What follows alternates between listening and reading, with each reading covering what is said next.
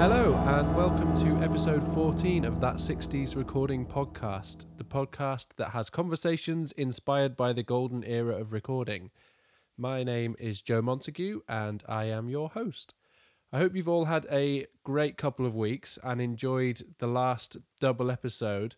I have another double episode for you this week. I hope that this is an okay medium for you all. I know that my attention span, even when I'm having the conversation, sometimes lapses towards the end if it's been a couple of hours. And I know that I wanted the conversations to be expansive, and I was finding the more comfortable I became as a host, if you like, the more I wanted to get out of the guests. So the conversations inevitably have started to become a little longer. And I know from podcast listening experience, I begin to wane after 40 minutes to an hour or so. I wanted to keep these quite short, so 2 parts seem like a sensible way of doing it. It means that the interviews can be slightly more in depth and I can let the interviewees talk a little bit longer. So the next few episodes will actually be 2-parters. I have a very exciting guest coming up after this one as well. And this one is also a very exciting guest. So I'm chatting with Neil Innes from ATA Records. They are, ATA stands for All Things Analog. And Neil has a studio that he runs with his label mate Pete. They record and write a huge amount of music. They're playing on a lot of the releases that they release as a label. So ATA is also a record label.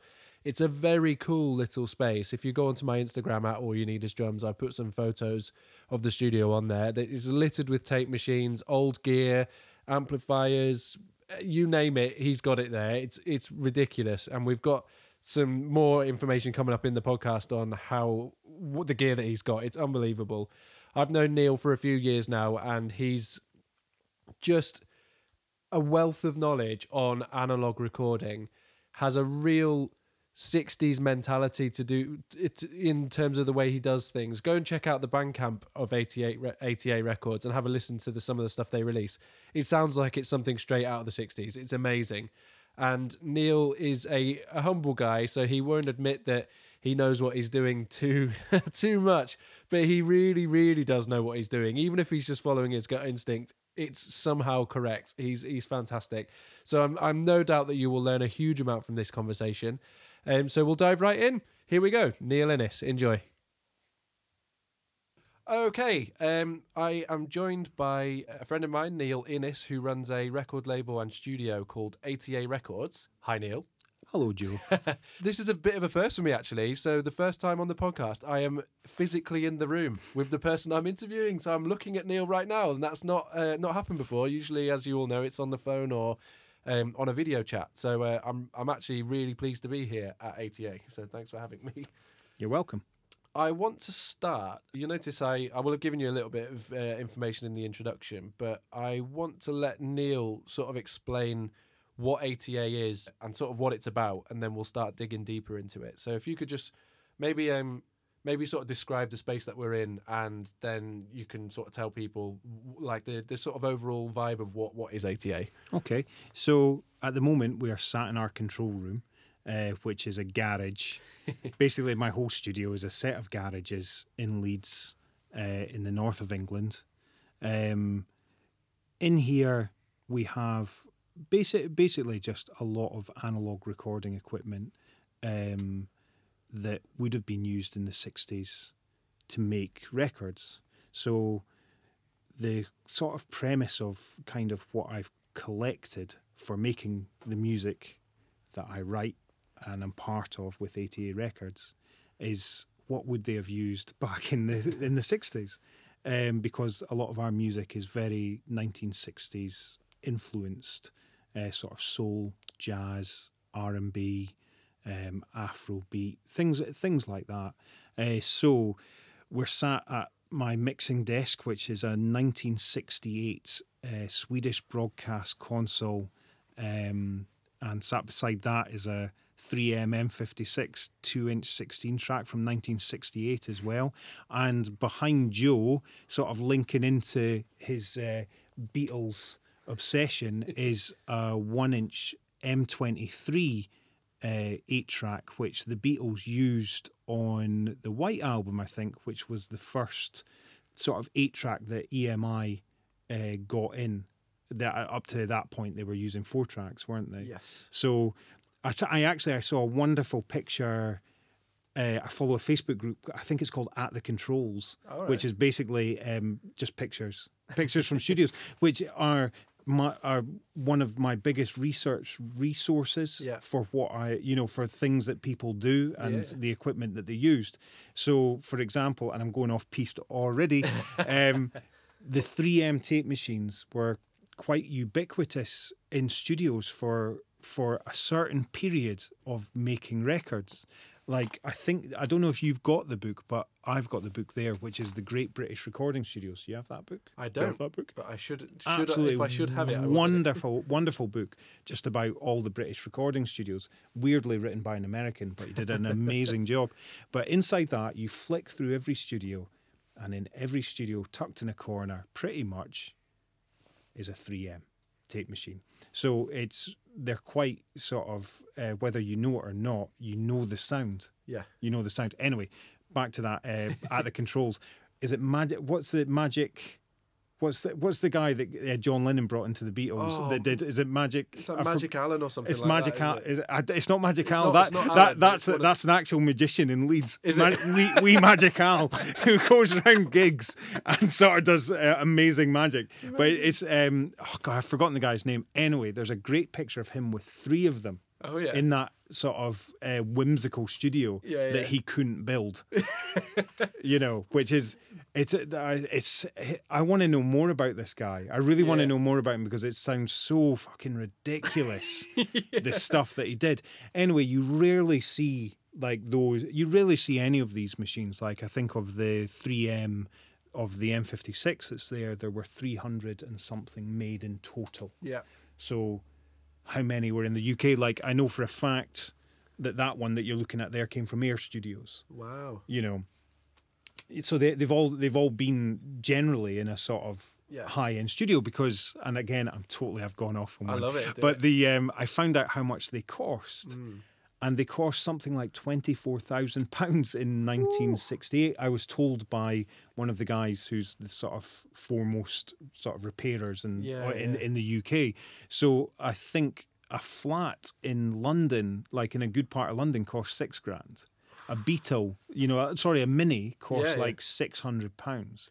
£24,000. So that's 24,000 60s money. Yeah, 60s money. Before you've even converted it to modern money. That's madness. It is madness. Yeah. Like, I've heard other old studio guys talk about this as well, like when they bought their first tape machines, and they're just prohibitively expensive, like cost 4 or 5 times the amount of their house. Wow. So this studio is just kind of chocker full of a lot of this old gear, which plays one part, but an important part in the sound that we achieve with the music that we're trying to make, and through the door is my live room, which again is just kind of full of like lots of old microphones, many from Stuart in one of your earlier podcasts, Exaudia microphones. That's right. I think and Extinct Audio. 1, Episode 2. Episode 2. I think he was. And like, so I get a lot of my mics from Stuart, which I have to say, if anybody's here listening and they're kind of like, oh, I'm thinking about getting a vintage ribbon mic or thinking about getting a new microphone, go to Stuart. He's the man. It's like there's no point fanning around on the internet when you can just buy one from him, and it's like everything through there. All my mics are just tip-top condition, because they come from him. I just don't waste my time anymore. Well, you're the reason that I know Stuart. For a little bit of context, Neil is kind of like my recording guru. Any questions I've ever had, I ask Neil and then ignore his advice and then come back cap in hand and say I should have listened to him a year later when I've made my choice, and then I realised that he was right. You'll be punished financially. Yes, and that has been the case. Yeah, but I feel less guilty about that now. I know how much tape machines cost. Yeah, exactly. I feel like I've got permission to go out and buy loads of stuff. Well, exactly. Yeah, but the weird thing about these tape machines in particular, they're kind of like what they're worth now is really arbitrary. So like those two tape. I hit my mic. Those 2 tape machines that we're looking at there, because I've got two of the M56s, because they have often died, right? they have died a lot and been brought back to life, but I think I picked them both up for under £1,000. Wow. Because like the cost to do them up, it's more than they're actually worth. So I've bought into this thing. It's a sound that I love. That through the other room behind you, which is my current storage room, where there are more tape machines. There's this sort of younger, sexier brother or sibling of the 3M56, which is the 3M79. Okay. And they came out. And I think this is why you don't see many of the M56s, is within 2-3 years, they put out an improved version called an M79, which is better. Okay. Doesn't sound as good. But we're talking like fine hairs here. Do you know what I mean? It's because the other thing is the M79 is another sound that you just know, because so much of music was made with them. If you know Queen, you know the M79. So like the I used to have a couple of them from Olympic Studios. Wow. And one of them had a Ford badge stuck on the front of it, and it was the famous, oh, you've got the Ford badge one. And they stuck the Ford badge on that because it broke down so much. Like, that was their joke. But the amount of records that were recorded on that machine is just ridiculous. That's very cool. Yeah, but very quickly they were usurped. Yes. So the thing is, not many people know about them. Not many people know how to repair them, and so therefore they've kind of fallen through the cracks a little bit. Yeah. So I've got quite a few of them. Currently, we did a stock take of tape machines recently, and I think I've got 11 tape machines. Wow! And I'm going to have to get rid. We're getting rid of some of them because we are about to. The studio's really dishevelled in it. You've been here plenty of times. Yes. It's got charm, yes, but it's a bunch of garages with a lot of cobwebs. It doesn't smell very good. It's great place. I love it. Make it like, I don't know what, I've had it for 10 years, no, 12 years I found out, maybe even 13. So maybe we could go on a bit about that. Yeah. So I first got this place with a friend of mine called Bob Birch, who was an incredible Hammond organ player. Yes, I know for Bob, a band called the New Master Sounds. And Bob found it, and it was basically, he'd been working in a piano shop. So this was a piano workshop to begin with. Oh, I didn't know that. Yeah, Headingley Pianos it was called. Wow. And so we only had the live room through there, and the rent was £160 a month. The rent hadn't gone up when I went to visit my landlord to ask for more garages. It turns out the rent hadn't gone up for around 20 years. Wow. So, at which point he put the rent up. So we had one live room. We did a gig. Once we had a residency. Yeah. That paid for it easily. Amazing. And since, over the years, I just kept on doing it up and expanding, got another garage, because it's in a big row of garages. Yeah, I should quickly explain that when you drive in to here, you drive between two... it's in the backyard. In the backyard. It's like they're like semis, aren't they? And you drive between them, but they're flats. Yes. And then you drive in between them to the garages out the back, and it's in like a... It's a U-shape. Yeah, a U-shape of garages. It's all garages in the backyard, yeah.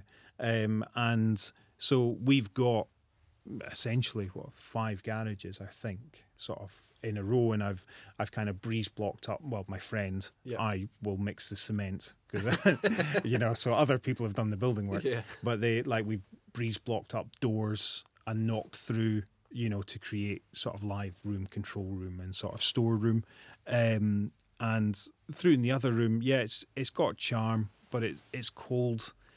Like I don't have the stomach to kind of work here in the winter anymore like I used to. Like I remember being in there on the first before I started up the record label. So the ATA stands for All Things Analog, which it isn't. It's All Things Analog is my aspiration. Yes.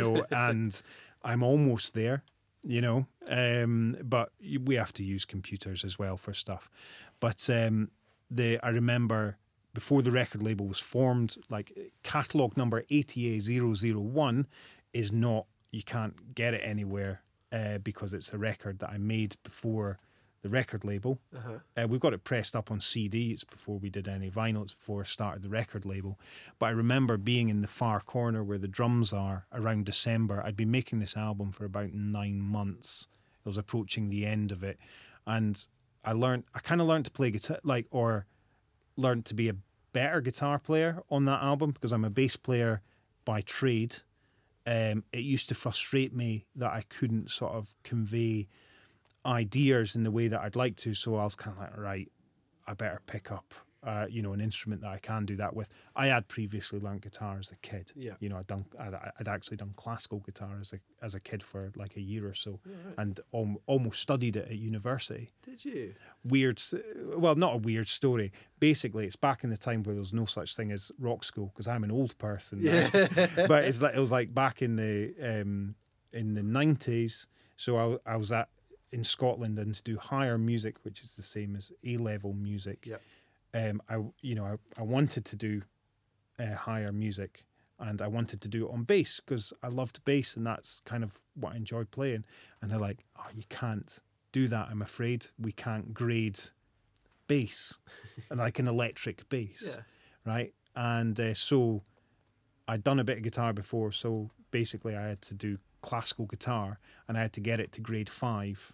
So I had 9 months to get it to grade 5. But you're a kid, though; you work like crazy, don't you? Yeah. So then I had to do a second instrument, and they were like, "Well, can I do bass?" I said no. So I had to do orchestral percussion. Oh wow! I did not know this. I was a timpanist. Really? Yeah, I fucking love timpans. I bet. It's great. Very cool. Really good.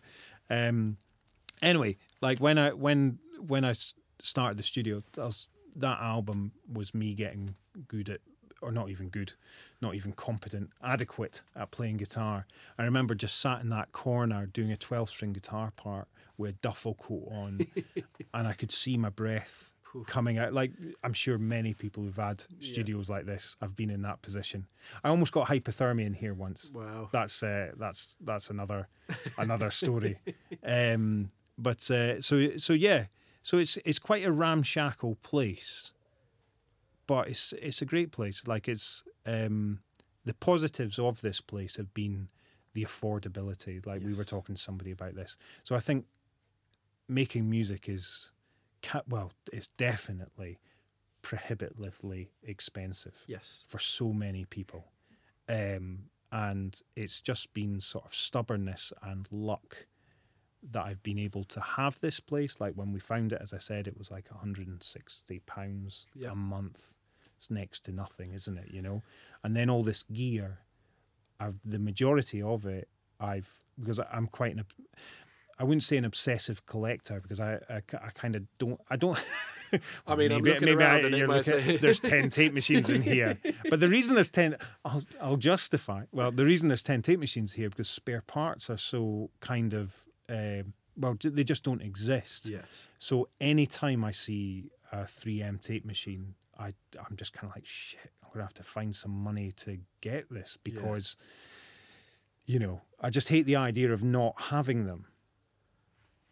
Because they're such a integral part to what we do here at ATA. Yeah. So it's bad though. I'm getting rid of. They're good. Like the M79s. Like they are a sort of safety net. Yeah. Like, because it's like, okay, if those die, I can always use one of these. But I don't like using them as much. They're not as much fun to me. Yes. Yeah. But anyway, I'm about to get them like properly refurbed, which will be fantastic. So, does that explain anything about ATA? Or should I say something more about ATA? No, that explains it perfectly. I mean, one of the things I find really interesting, and I seem to have this conversation quite a lot, is that lots of studios, especially the ones that seem to work, are in places where you wouldn't expect them to be. So you Yes. would, you know, with the garage closed, you'd never know that this would That's be a the studio. idea. It looks like a load of garages. Yeah. And you know, my studio is in the living room of an old flat. Yeah. In a working men's club. Yeah. And I love that. And I love that studios that seem to survive. And my rent's cheap. Yeah. And that's how I make it work. Well, that's probably the underlying factor, isn't it? Yeah, exactly. It's cheap rents. That's it.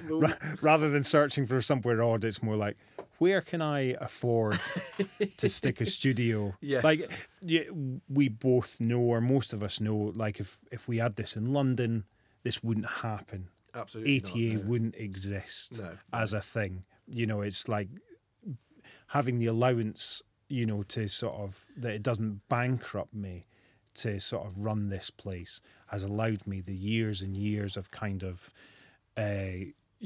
sharpening or honing our craft Yes. of making music and how we want to go about making music. Because I think I was about to say it's quite different or it feels quite different to how a lot of people go about making music, but to me it's how music should be made and how music was made. Yes. Now I'm not. Oh, that is such a faux pas. Oh, it's my parents FaceTiming. I'm not editing this out. Sorry. That's fair enough. It's shameful. So the way that we make music in here, or we want to make music, there's lots of different ways of making music, isn't there? You know, but the way for us, it does involves time. You know what I mean? To sort of like that's kind of one of the things that baffles me about sort of, or how I feel so lucky to have this, is because I have the time to experiment, and like I'm not looking at a clock. You know, if I want to record something again, it's awkward to get people back in or whatever, you know, but we can if we want to, you know. So we like to, it's not always entirely live. In fact, I would say it's entirely live, but we want to set out doing things like they did back when they made sort of these classic albums. So one of the things that I love about a tape machine, because this is how one of the things that I've grown to understand, it's not necessarily the tape machine that's making it sound like the 60s or that kind of classic period of making records. It's about the process that the tape machine imposes upon you. Mm-hmm. Once you understand that, you can just transfer that to whatever you're doing. You know, so one of the things that the tape machine does is quite a crude kind of transport tape machine kind of thing. So drop-ins, edits. I'd rather just start the tune again. Yes. So we often, and that scares the bejesus out of people. What? You're going to wipe over it, or don't wipe over it? So, oh God, so often I've wiped over really good takes as well, just because I'm kind of like, nah, it can be better. And then you're like, oh, the best. I'm sorry, I do rabbit on. One of the best sort of stories about this, of sort of like getting a take. Joost Hendricks, you know. Yes, fantastic drummer. Fantastic drummer. Joost has been part of ATA Records for a long time.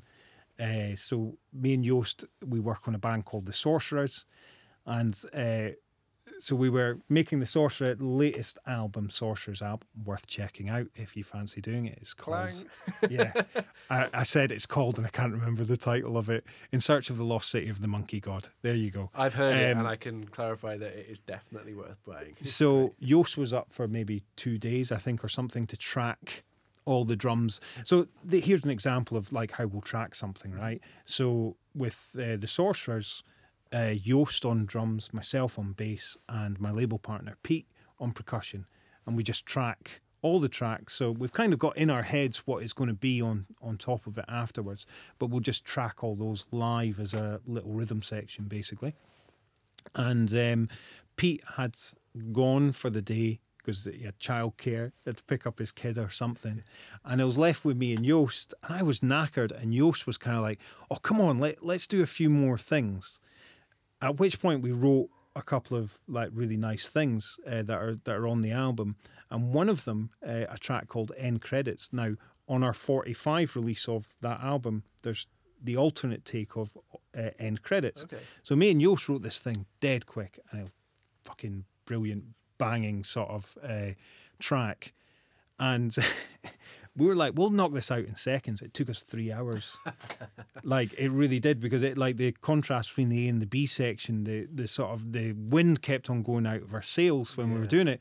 So there's one version of it that we did to a click, and there's one version that we didn't do it to a click. So we just thought we'd repurpose that as a thing, and like we did an alternate version of it when we came to finish the track off. But yeah, we like to get complete takes. That's one of the things that I think makes the music. I was about to say really good, but that sounded big-headed. Satisfactory. Yes. To what I'm trying to achieve. It's like you want to get from start to finish on a track, and what that would surprise you, or maybe it wouldn't, how difficult that is for so many people. Mm-hmm. You know, that just being able to get from beginning of a tune to the end of the tune, you know, is really hard. So that's one of the things that it's like, you know, we try and do, or what the tape machine has helped us realize. You know, it's like, well, you just get a performance. Yes. But one of the things that I have always thought, or sort of, became apparent when, or this thought became apparent to me when I changed sound cards. Okay. The computerized side of it, you know, sort of the way that I get the music from the analog tape to the computer to mix it, because it's pretty costly to finish the process of having all your analog gear so tip top that you can mix stuff analog. I'm almost there, as I said. Yeah. It's almost there. But when I transferred the tape to the computer, and we do it at a high sample rate, you know, but I'd often notice this change to the sound of it. And it's like I could do a quick desk mix of a track through my desk and onto a 2-track. And then you'd sort of do it onto the computer and mix it, and you'd be like, where's it gone? Where's the quality of it gone? You know, so we changed Soundcard. A friend of mine at Greenmount Studios, who are like brilliant producers and engineers, they started using this sound card called the Lynx Aurora. Yes. And all of a sudden, I didn't lose the sound of my tape machine when it got transferred through. But one of the things that sort of made me think about is, and maybe this is a difference, you know, between recording now and recording back then, that maybe slightly prohibits how people make music, is that when you do a take on this tape machine, have you ever recorded the tape machine in here with me, or is it it's mainly been on projects that have just been like, yeah, they've they've been just on gone to Logic. computer, haven't they? Yeah. So what I found with the tape machine is you'd put something down, and this is when I'd record other bands as well, that, you know, that aren't anything to do with an ATA, so I'm kind of observing how they're, you know, reacting to stuff. They do a take and they come through and you press play and their jaws would hit the ground. They kind of be like, wow, oh, it sounds really good. So a lot of this equipment, they obviously was geared around making the music sound good immediately. Yes. You know what I mean? Whereas computers, most people are trying to make the music sound good afterwards, you know, because it's all in the box. Like all the stuff that gives it the kind of like, oh, that's nice, is in the computer. It's not on the way into the computer, right? So like with this stuff, and how I was sort of taught by people that kind of gave me advice, was get the closest sound to the finished record as you can possible before it hits the tape, right? So people would come through here and they go, shit, that sounds really good. And then they go back through to the room and perform with confidence. Yes, that's interesting. Yeah. So it's kind of like, we sound great. Yeah. You know, whereas for most people, like their experience in the studio when they are recording is they're kind of like, oh, that's a bit cold, isn't it? Yeah. And they don't feel confident. Like they lose their vibe. They lose their kind of, you know, they just lose their vibe. And it's like you're working hard to get back to the thing in your head that you thought that you were going to be doing. Yes. You know? Yeah. So you can do that without that equipment. But that's how I'd always say to you, you know, when like we were talking, you know, say about advice about what to do when setting up a studio, like things to buy, you know, and I was always kind of like, what's really important? I was kind of like, well, preamps, because I often found that like a really good preamp would make an average mic sound really good. Yes. It'd make most mics sound, really good, sort of thing. And then you're at that point, or not at that point, you're at the beginning of that point of going, oh, this sounds good. Yeah, Let's do this, instead of kind of thinking to yourself, right, I've got to, make sure to do this, so I'll stick my Ampex plug in. Oh, there we go, Yeah. I've got a creaky seat, by the way, I've Oh, noticed. I have too. It's fine. So, so the equipment does so much. But when I've been thinking about this kind of analogy, one of the things I thought to myself was, well, how often back in the 60s did bands get to go and listen to playback? Yeah. Do you know what I mean? Like, Yeah. so one of the things I'm sort of, or as a label we've been interested in, is library music from the 60s. Yeah. So for people who might not know, that's sort of just music for film, television, stuff like that, for adverts. But the quality of that stuff is jaw-dropping. It's absolutely jaw-dropping. But I was thinking about those guys, right? And first of all, they'd never go into playback. Because they were hired guns, weren't they? Yeah. Well, maybe they would go into playback. I don't know. Like, I was trying to think. I think I have seen photographs. Back to my research. I have seen photographs of them in control rooms, like the players. But I'm sure that's not till like later in their careers, where they weren't just doing library music. So I was talking to Alan Hawkshaw. Okay. So have you heard of Alan? No. You heard of Alan Hawkshaw? No. Alan Hawkshaw's from Leeds. Oh, is he? Right. So Alan Hawkshaw, like a great a great way for you to know him. Like Yes. I'm sure you're sort of old enough. Grange Hill. Oh, yeah. He wrote- Yeah, so Grange Hill was a track called Chicken Man. That's what it was originally called. So Grange Hill wasn't written for Grange Hill. Okay. It was just written in a library music session. Now, Alan Hawkshaw is a Hammond organ player Yeah. mainly. Okay. And anyway, I was listening to, so he's from Leeds. He's done a huge amount of library music. He wrote Channel 4 News, played on Grandstand. I think he played on Grandstand because it was Keith Mansfield that wrote that, I think. Yeah. But these guys, so I was just thinking about their ability, right? So their sessions, like one thing you can do if you read Alan Hawkshaw's book, because he's got a book, it's sort of just about his career and everything. He got a bit of his session diary, and it blow your fucking nuts off. Like, they were literally, and oh, by the way, here's another plug for you. Yeah. Is a friend of mine made a film called the Library Music Film. So if you're interested in library music, Yeah. it covers so many aspects of like recording, writing, and just amazing music, from all over Europe, and a little bit. I don't think they touched on America at all, because but it was very specifically a European thing. It feels very British or Yeah. very Italian or very French.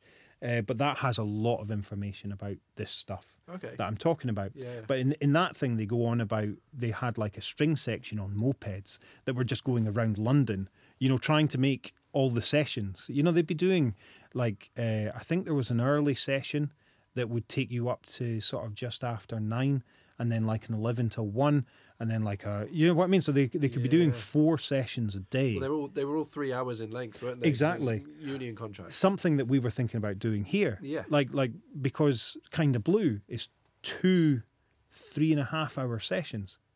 2 3.5 hour sessions. That's all. Like, obviously there was years of practice, Yeah. preparation, thought. The band had been playing together for but 2 3 hour sessions. mind blowing, isn't it? Absolutely mind blowing. And Kind of Blue, every track in Kind of Blue is the first time that they played the track from start to finish. I didn't know that. Yeah, there's a great book on that as well, about the making of Kind of Blue. I think I own it. Yeah, is But it it's been Can? A guy called Can. It is, it yeah. Ashley Khan. Ashley Can, I think. I have it, but it's been years since I've But read it. it's beautiful when he talks about in the prologue about I think it's in Columbia Records, I might be wrong, but the guy comes up, pair of white gloves on, hears the reels, puts down 2 reels, threads it up, ding, and you hear Miles Davis's voice kind of, and then it just goes into Bill Evans's piano intro Yeah. into, so every tune in that is the first time that they played it from start to finish. Interesting. So I think there's a sort of outtakes thing where you hear the beginning of Freddie the Freeloader or something. Yeah. They get, I don't know, not even a minute in, and Miles Davis calls it and they start it again. You know, so it's like that. Yeah. So the point of that is just the sheer ability of these guys, right? So you go through and listen to the KPM stuff, which Alan Hawkshaw did a lot on, and every solo, right? These guys aren't complex players, right? Yeah. But every solo just does exactly what it needs to do.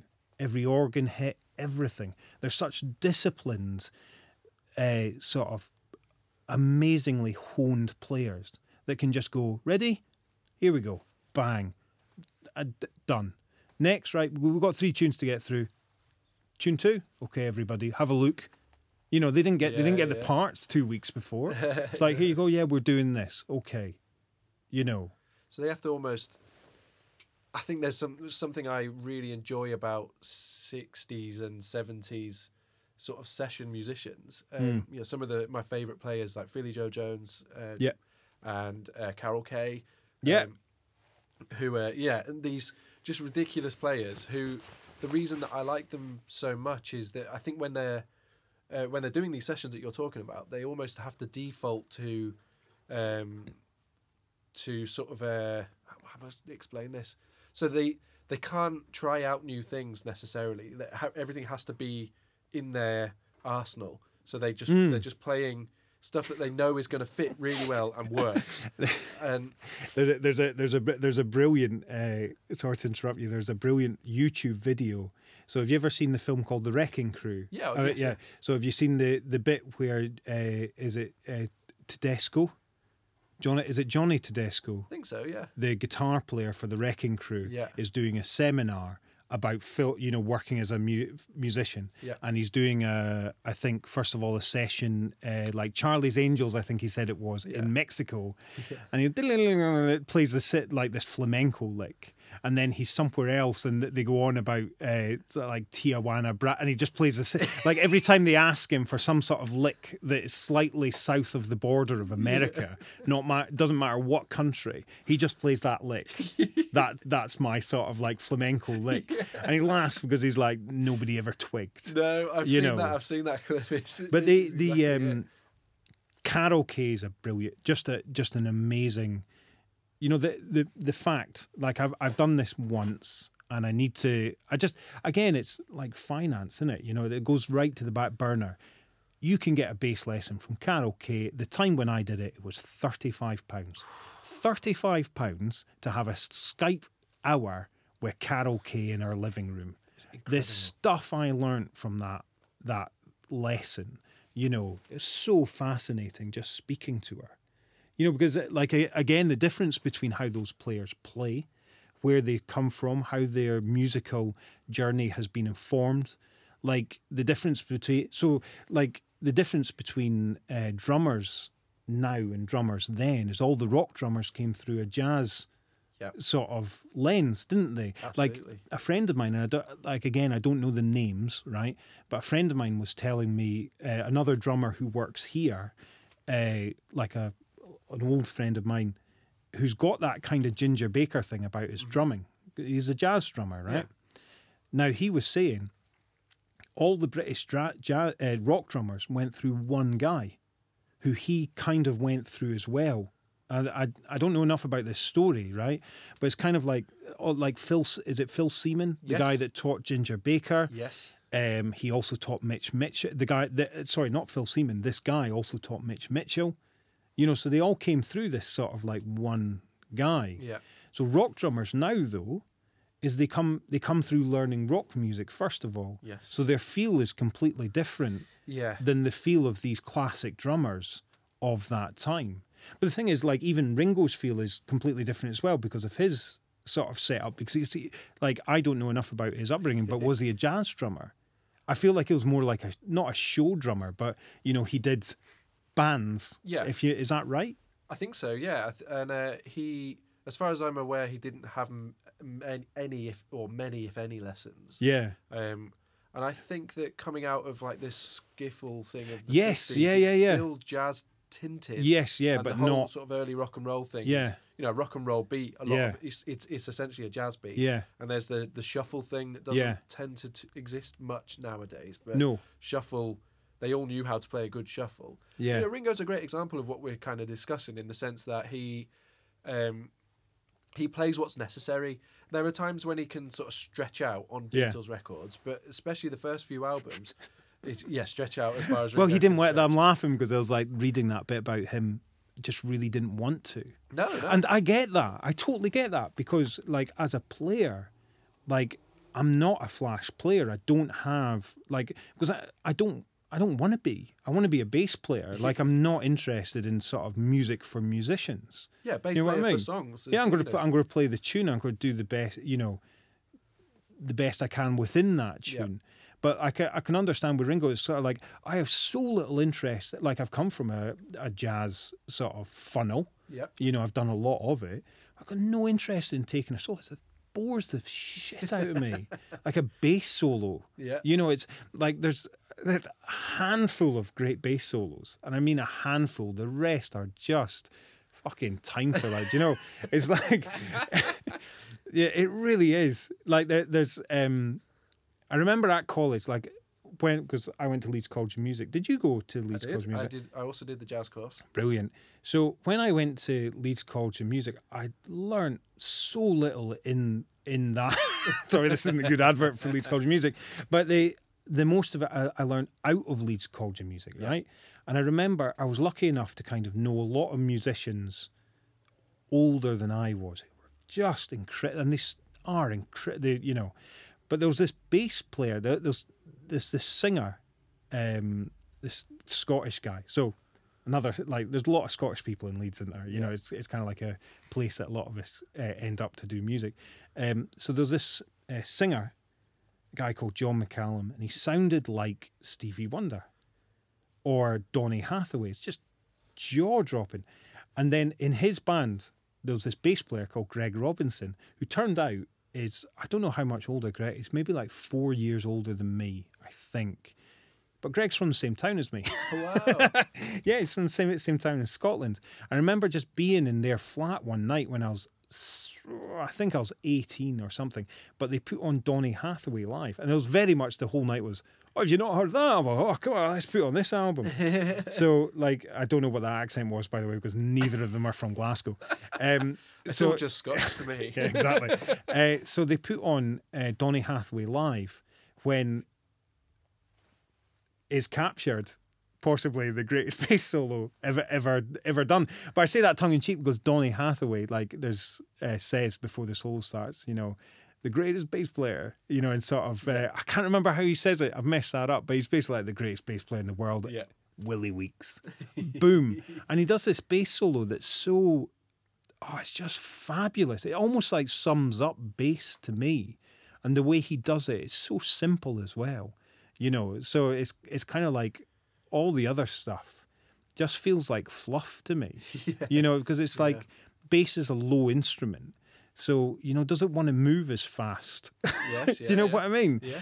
Does it want to be up here, like in the top end of it? It's like there's a few people can make that sound beautiful on an upright, Yes. But sometimes I feel like it wants to move at the speed that it's meant to move at. You know what I mean? Yeah, I do. And Willie Weeks' bass solo just starts off with boom, dum, dum, dum, dum, dum, dum, dum, dum, dum, dum, dum, and it's just like so bass. Yeah. He just plays the bass. Yes, yeah. Instead, I've got a terrible singing voice, so that probably just came out as muffled garbage. So listen to Willie Weeks. Everything is everything. I have the album the Donny Hathaway album, because you told me to buy it. I've given that album away so many times. Have you? I've had so many copies of it that I just said, have it, take that album away. Amazing. Because it's, so like the way that people play now, that sort of funnel is very different. Like Carol Kay goes on about, so say when we were at jazz college, they talk about a syllabus of scales. Yeah. And I've got this great bit where Carol Kay was, I recorded it on my phone. I recorded the lesson, and she was like, scales, she says, scales are for squares. Said like when she was in jam sessions, nobody played scales. They all played arpeggios because it was bebop. Yeah. You know, so they're just like, scales are for squares. I say Yeah. that all the time. It's scales are for squares. Like, what scale do I play over this? You know, so again, like the academia maybe and the sort of the way music has gone now, it often very much feels like music for musicians, but sometimes I observe that these musicians aren't that great at being musical. You know, you ask someone, like back to that thing about Alan Hawkshaw, you ask someone to do a 16-bar solo. Like, I want you to, do you know what I mean? Like, Yeah. I was going to use a really crude analogy, but, you know, my pants want to be off by the end of it. Do you know what I mean? You've got 16 bars. Yeah. What are you going to do? Yeah. You know, to kind of like, you know, and those guys could do it.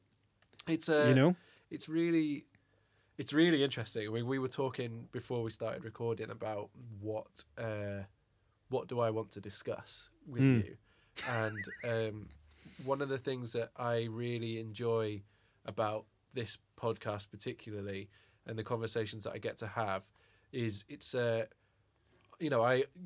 so much gear in here, and I'd like to talk about some of it.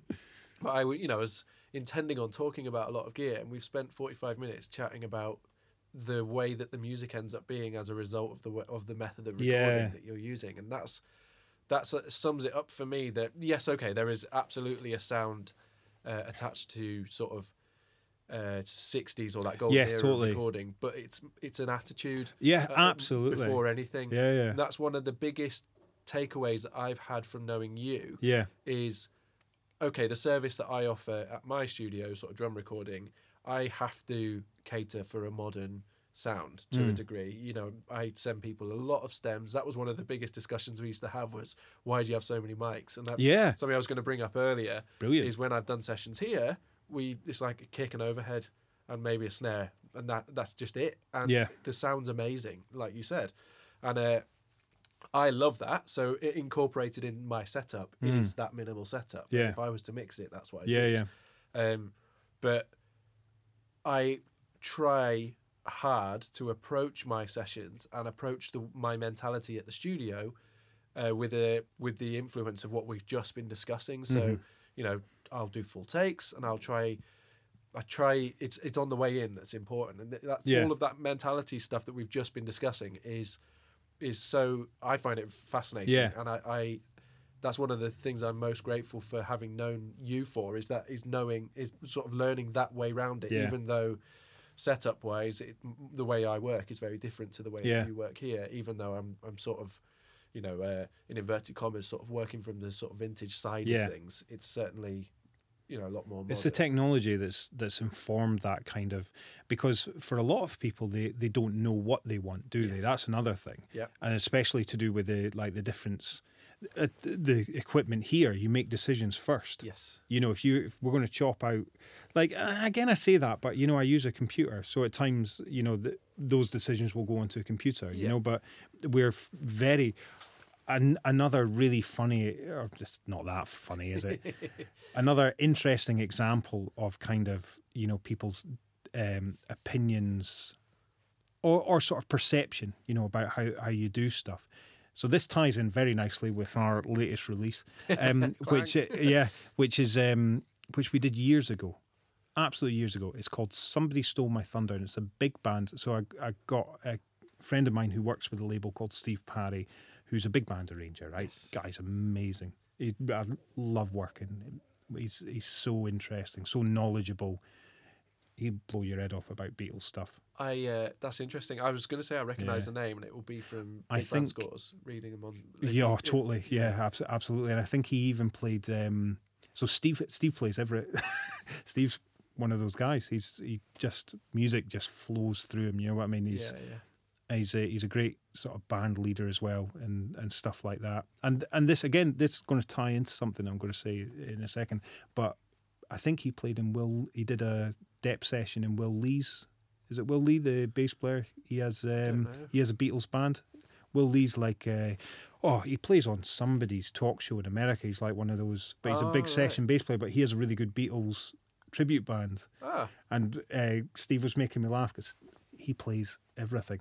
So he was playing trumpet, trombone, French horn, and flute. Wow. Wow. Just for this for this one gig. But anyway, It might well be the Fab Four. I'm sort of thinking, I don't know. Is he New York based? Could be, probably, Because if it's New York, it will be the Fab Four. And obviously, we were chatting before. I've had Rich Pagano on here, who's the drummer in that. But I don't. I only I know of Will Lee because he does the Heard It Through the Grapevine on James Jamerson's Bible bass book. His track 3 is sort of on that. He's doing that one. But so we were doing this session. Like I asked Steve to sort of arrange some horns for.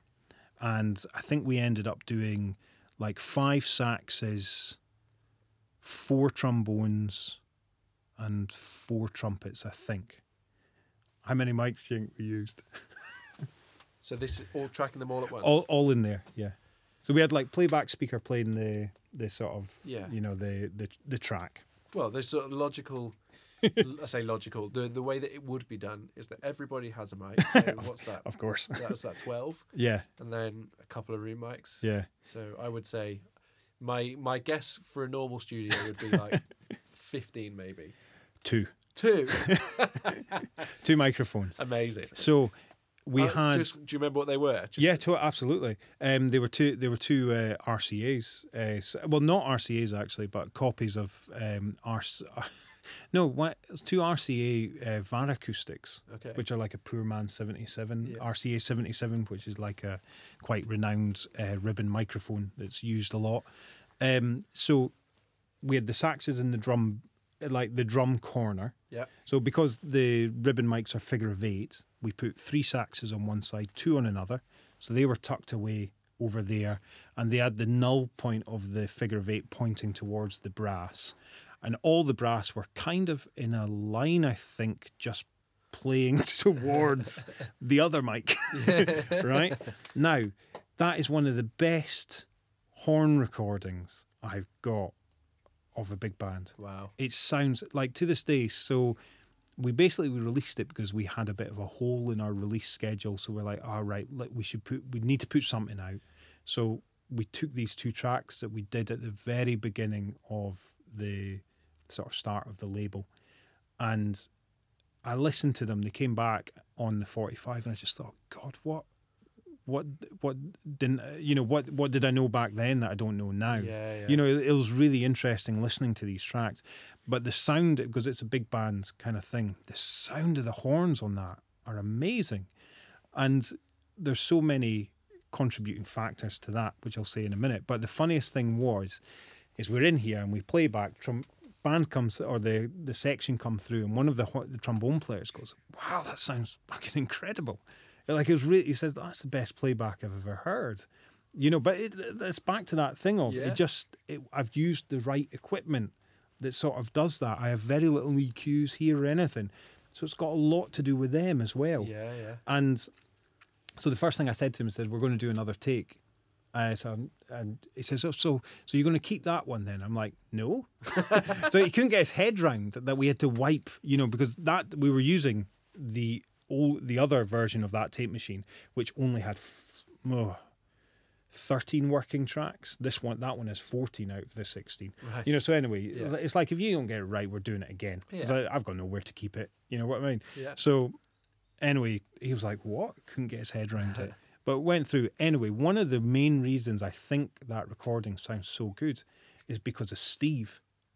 So he's called, like, jokingly Sergeant Parry, right? But everybody, like, you can see them, when he's conducting this sort of section, nobody wants to fuck up. Yeah. And that's a similar thing, like when you talk to those guys back about sessions in the 60s, you didn't want to be the guy that fucked up. No. Because you're doing it again.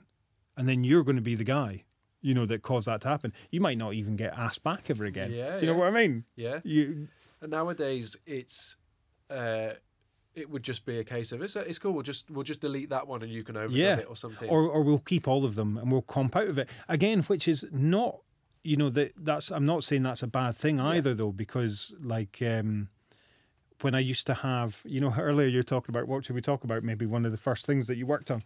I used to have an Otari tape machine. Sorry, I hit the mic stand. I used to have an Otari tape machine that, compared to these tape machines, is like running a computer. Yeah. Like drop-ins, you can drop in syllables. Oh, really? You know, like things like that. It's incredible what you can do with it, you know. So, like, often, you know, I've comped together takes that way. Do you know what I mean? So there's nothing wrong with comping together takes, but there is this element of never committing to your actual take. Yes. So surely that attitude or that feeling has to come through in the music of just like, "Meh, whatever, you know, it's all right, comp it together. Instead of that feeling of like, man, and when you hear that horn section, that's 2 mics, and you kind of go, how's that 2 mics? Because they were playing like motherfuckers. Yeah. You know, they were like, and I've got a video, it's on our sort of Facebook somewhere years ago of Steve, you know, just going, right, you know, so everyone, you know, and he's got that kind of vibe about him. Like me and him were actually talking about this only like about a week ago, because I've just put out we've just put out this 45, and I was laughing, and he was like, yeah, because I'm a belligerent fucker. You know, it's like, it's going to be done his way. Yeah, yeah. And it's dead interesting.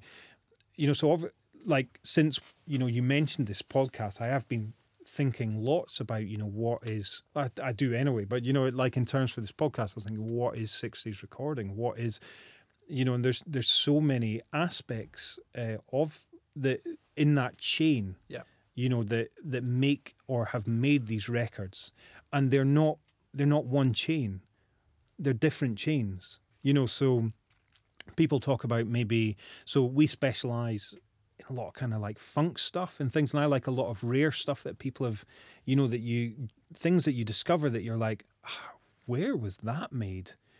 You know, like a good example of this, my mate has a 45, because I've got a very good friend who's a record collector who educate, like, a lot of my education, like back to that thing about, you know, education out of college. Yeah. I lived with him for like 6 years. Oh, right. We spent so much time sort of like early hours of the morning. What, you haven't heard this?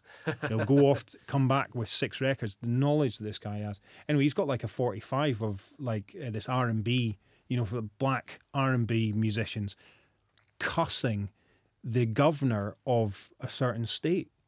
You know, there's 45 of them going, and I hope he goes into surgery, and when he goes into surgery, the lights fail, and they're operating in the dark, and they only have a rusty spoon, you know, and it's just like, how did that record get made? Yeah. It's clearly in the 60s. Yeah. Clearly in a time when, like, maybe making a record like that might cause you a bit of difficulty. You know what I mean? Is that like, so there's so many aspects to kind of like production of that kind of music. So, for example, in relation to that kind of rare funk, a lot of people think the production is just add a lot of distortion onto this.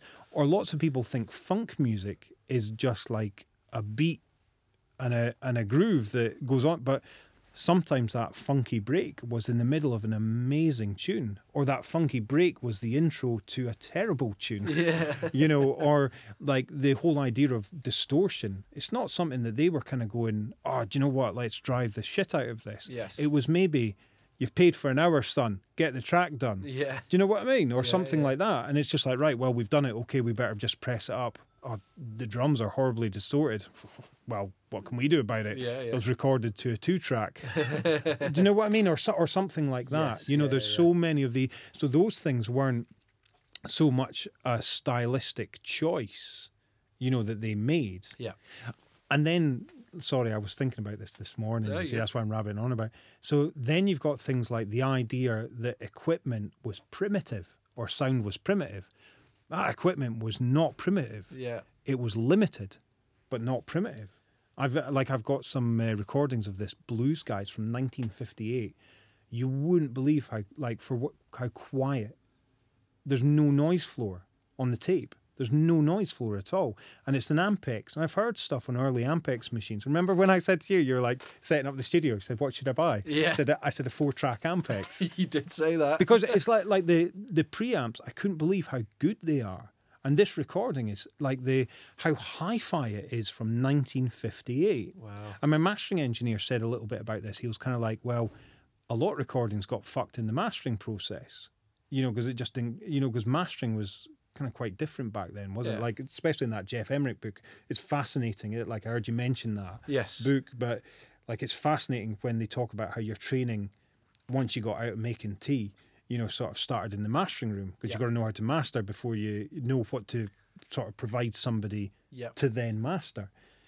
So yeah, the equipment was limited, as in like maybe they only had one track to record to, or two tracks to record to, or like the one I love that I guess not slips through your idea, but you don't often see them anymore because they're useless in today's music in a way, is a 3-track Ampex. Yeah. So it'd be like band vocals overdubs. Yeah. Do you know what I mean? It's just Yeah. like 3-track tape machine. What? It seems that because we work in sort of even numbers, Yeah, don't we we? do, You want yeah. left and right. You Yes. want stereo, or you want, okay, well, I want 4. Yeah. And stuff like that. So, the equipment was limiting, but it was not primitive. Like a friend of mine has a early 60s or maybe even late 50s Ampex 300. Yeah. And he stuck a microphone. It was in his house. His lass was having she has a band. Yeah. They're having a rehearsal downstairs, a kind of like folk thing.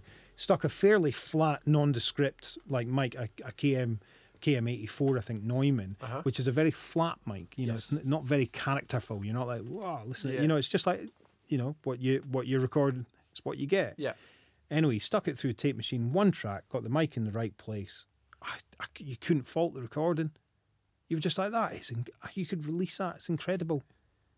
So to me, like that's why it always makes so much more sense. It's like, why fanny around on the other ends? Yeah. Like trying to make all the, because I often find when you're mixing, oh man, it just seems so sort of destructive as a process that you're like, to make something better, Yeah. you're taking so much away. Whereas if you get it right at the beginning, people have recorded here and taken files away, and then like one of the things that they've said is kind of like, I didn't have to do anything to it. Yeah. Which I don't think I've got any special skill. I was just taught a few very important things. Yes. Get that sound as close or some people say, oh wow, how'd you get that sound? I'm like, oh, buy this. Because all I have to do is turn the fader up. Yeah, And it does the rest for me in some respects. Yeah. I'm being slightly tongue in cheek, but you know. This is a conversation we've had in the past a lot of times, and I think it's something that I've learned from you, and I get the same thing back for my drums. Like not to like blow my own trumpet, but it's if I send stems to people, often I'll get back. I don't really have to do anything to them. Brilliant. And I don't have loads of plugins on anything. It's just the mics are in a good position. Yeah. And the drums are good and well tuned, and I've got good preamps and decent quality mics. I've taken all the advice that you gave me. And it's, the best thing that you said to me about mics once was that imagine them as being a photograph of what they're looking at. And it's just been gold dust. Yeah. And that means it's a cracker, that one, isn't it? Oh, brilliant. It's not mine. It was not. Well, it just oh, absolutely not. It just sort of changed my perception of what a microphone is, and that means that now I can. Yes. I remember when it clicked, and I think I probably came to see you shortly after, and I can remember just being buzzing, like the day it all worked, and I made everything just sort of went together. It's a good day, innit? Well, the sound was just. I mean, you know what it's like. Yeah, that's what I mean. It's a good day. You go, wow, listen to that. Because how many days in the studio do you spend setting stuff up where it doesn't work, and you go home None. deflated? You just feel like, maybe what have you done today? Oh well, I got something wrong for 8 hours. Yes, exactly. And on that day where I listened back to it and it sounded huge, brilliant, and I looked at all the plugins and there was all the channel list on my next window. There was no plugins on it, and I was like, it sounds amazing, and I there's no plugins on it. What is this? It's such a lovely feeling, isn't it? Yeah, it was brilliant. A few things like with that. I remember talking. There's a drummer that I don't know if you've come across here that I used to use quite a bit. I'd like to use a lot more again. But he's just in another city, which always makes it a little bit difficult. He's a guy called Errol Roberts. Yes. And he was around when, before I started the label, I did a lot of music with him. I remember the first time I gigged with him, we had no sound check, and I was sort of first time with the band. It was down at the Wardrobe in Leeds downstairs. And I'm not kidding. It was like, counted it off, first note, I was just like, holy shit. Like that, he is a phenomenal example of someone who can get to the start, from the start to the end of a tune, you know, perfect, you know, exactly how you've asked him to. Yes. And his groove, he just sits immediately. It's like bang. And he's told me a lot of, like, I had learned a lot from him about stuff. Like one of the things he said to me once, and back to that thing about the ability, you know, as a musician, he said in his early 20s, he went and did this Celtic rock session, and it was just a dead simple beat he was asked to do, but he couldn't really do it. And he was just like that. It's something that just made him go, shit, you know, like, surely I've got to be able to do this first and foremost. And I know a lot of people who are kind of like, when they see him play, they're a bit like, oh, he doesn't do much sort of thing. I'm just like, wow, you don't get it. Yeah. You don't get it. You just don't get it. Yeah. You know. Anyway, with Errol, I remember saying to him about one microphone, you know, sort of like doing this kind of like one mic thing. And again, that came down to me not having many mics. Yeah. I don't have enough mics. You know what I mean? Yeah. So I just, you know, I'll tell you a story about the one mic thing in a second. But like that one mic, I said to Errol, it's like, oh, it's, you know, it's just incredible, isn't it? And Errol was kind of like, well, I was saying to him, isn't it amazing how sort of good it sounds, you know, like a full balanced kit. And Errol kind of looked at me and says, well, that's because I balance the kit when I play it, right? And then he said, we were in Cellar Bar at the time, you know, just a gig after a recording. Great days, you know what I mean? When you used to be able to do all that stuff. No, you can still do it. But anyway, he's at the kit. And it's great. I can do a great impression of his body movements because they're so wonderful. I love his body movements. But he was like looking at the toms. He says, right, well, you know, he says, look at that drum kit because it's the house drum kit. And there's just a mess of, you know, sort of hits all over the skin. Everywhere. Yeah, and that kind of discolored, you know, dirt kind of thing. He's like, he said, see on my drum kit, there's a dot in the middle of each one. Because every time I hit the tom, I hit it right in the middle. Yeah. And that's how, like, when he hits it, like that movement that I've just done, he's so sure every time he hits it. But I've got a great track that we did on this album that's not out, that it's kind of like a half-time folk, you know, it's sort of psychedelic-y 60s folk thing. And he's just kind of like toms and a bit Ringo-ish in a way, you know, over the A section. But on the B section, he goes to like a taka, taka, taka, taka, taka. Yeah. And we recorded it with a click, right? When it gets to that B section, without fail, each time he hits that B section, you know, when he's dat, so his cross stick is on the sort of crotchet, the metronome disappears. Yeah. It disappears every time, like every time he went to it, and like his ability to kind of go into this kind of feel. But that one mic thing, I remember when I bought that mic, an RCA Vari acoustic. I bought it, you know, years ago because I'd found out that it was the poor man's version of an RCA 77. So an RCA 77 was about 1,200 quid. Yep. If you were lucky, you'd pick up a Vari acoustic for 300, Okay. of which I did. Yes. Right?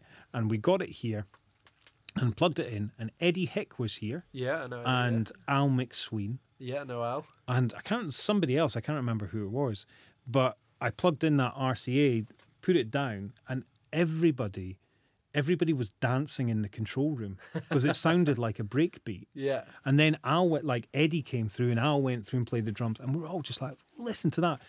I didn't have any goods, you know, sort of, I had just an old Soundcraft desk and a Nisso Tari tape machine, and we were just like, listen to the sound of that, you know. And so in that aspect, that's when, you know, the piece of equipment was kind of like, wow, there you go. There's that instant gratification, Yeah. you know, of the sound that you were looking for, Yeah. you know. I guess it's not to everybody's taste, but No. who's interested in everybody else's taste? It's fascinating, man. It's so interesting hearing all that stuff and all those stories. There was something that was coming to mind when you were talking before, but it's completely escaped me now. But anyway, I wonder, how are you doing for time? I'm okay for You're time right. at the moment, yeah. Because I'm I want to talk a little bit about gear. Oh, he's so mean. I'm very sorry. I couldn't help myself. There was a cliffhanger that was just begging to be had there. We continue that conversation next week where Neil tells us about, he sort of shows us around his studio, if you like. If you want to get some pictures of that gear in front of your eyes already, you can head to my Instagram at allyouneedisdrums, and it will be on the post I put up about this podcast. At ATA Records, they've been kind enough to give us, the listeners of this podcast, a 25% off discount code for everything that they've got up on their Bandcamp. I'll put details of this up on Instagram, but if I could just get my messages, there we go. So if you type in Recording Pod, all lowercase, into your checkout at Bandcamp, you'll get 25% off everything. I own a lot of that catalogue already, and it is honestly fantastic. Neil works with some amazing musicians. Neil is an amazing musician. Pete is an amazing musician. Just go and listen to that stuff and support these guys. They're doing something really, really special up here in Leeds, and I just urge you to show some support for some people that are doing things in the way that we love things to be done. So that's that. I don't really have much else to report. I'm still on with the prospect of mugs. I've spoken to my graphic designer who is putting together some mug designs for me, and I will hopefully bring news of those. You'll also notice that I probably sound a little bit different on the intros and outros of this week. That is because I am moving house. So my little home studio that I usually record my podcasts in has been packed up into a box, and I am now recording this in my actual studio. So I'm using a completely different mic and preamp and interface. So it probably sounds a heck of a lot better, to be honest. Okay. All that leaves me to do is to say thank you to my good friend Joe Kane for the intro and outro music he put together for me, and to my good friend David Henshaw and Mug Designer for coming up with the artwork and supplying me with the beautiful artwork every fortnight. And I will speak to you next week with the second part of my conversation with Neil. Thanks so much for listening, and have a great fortnight. Goodbye!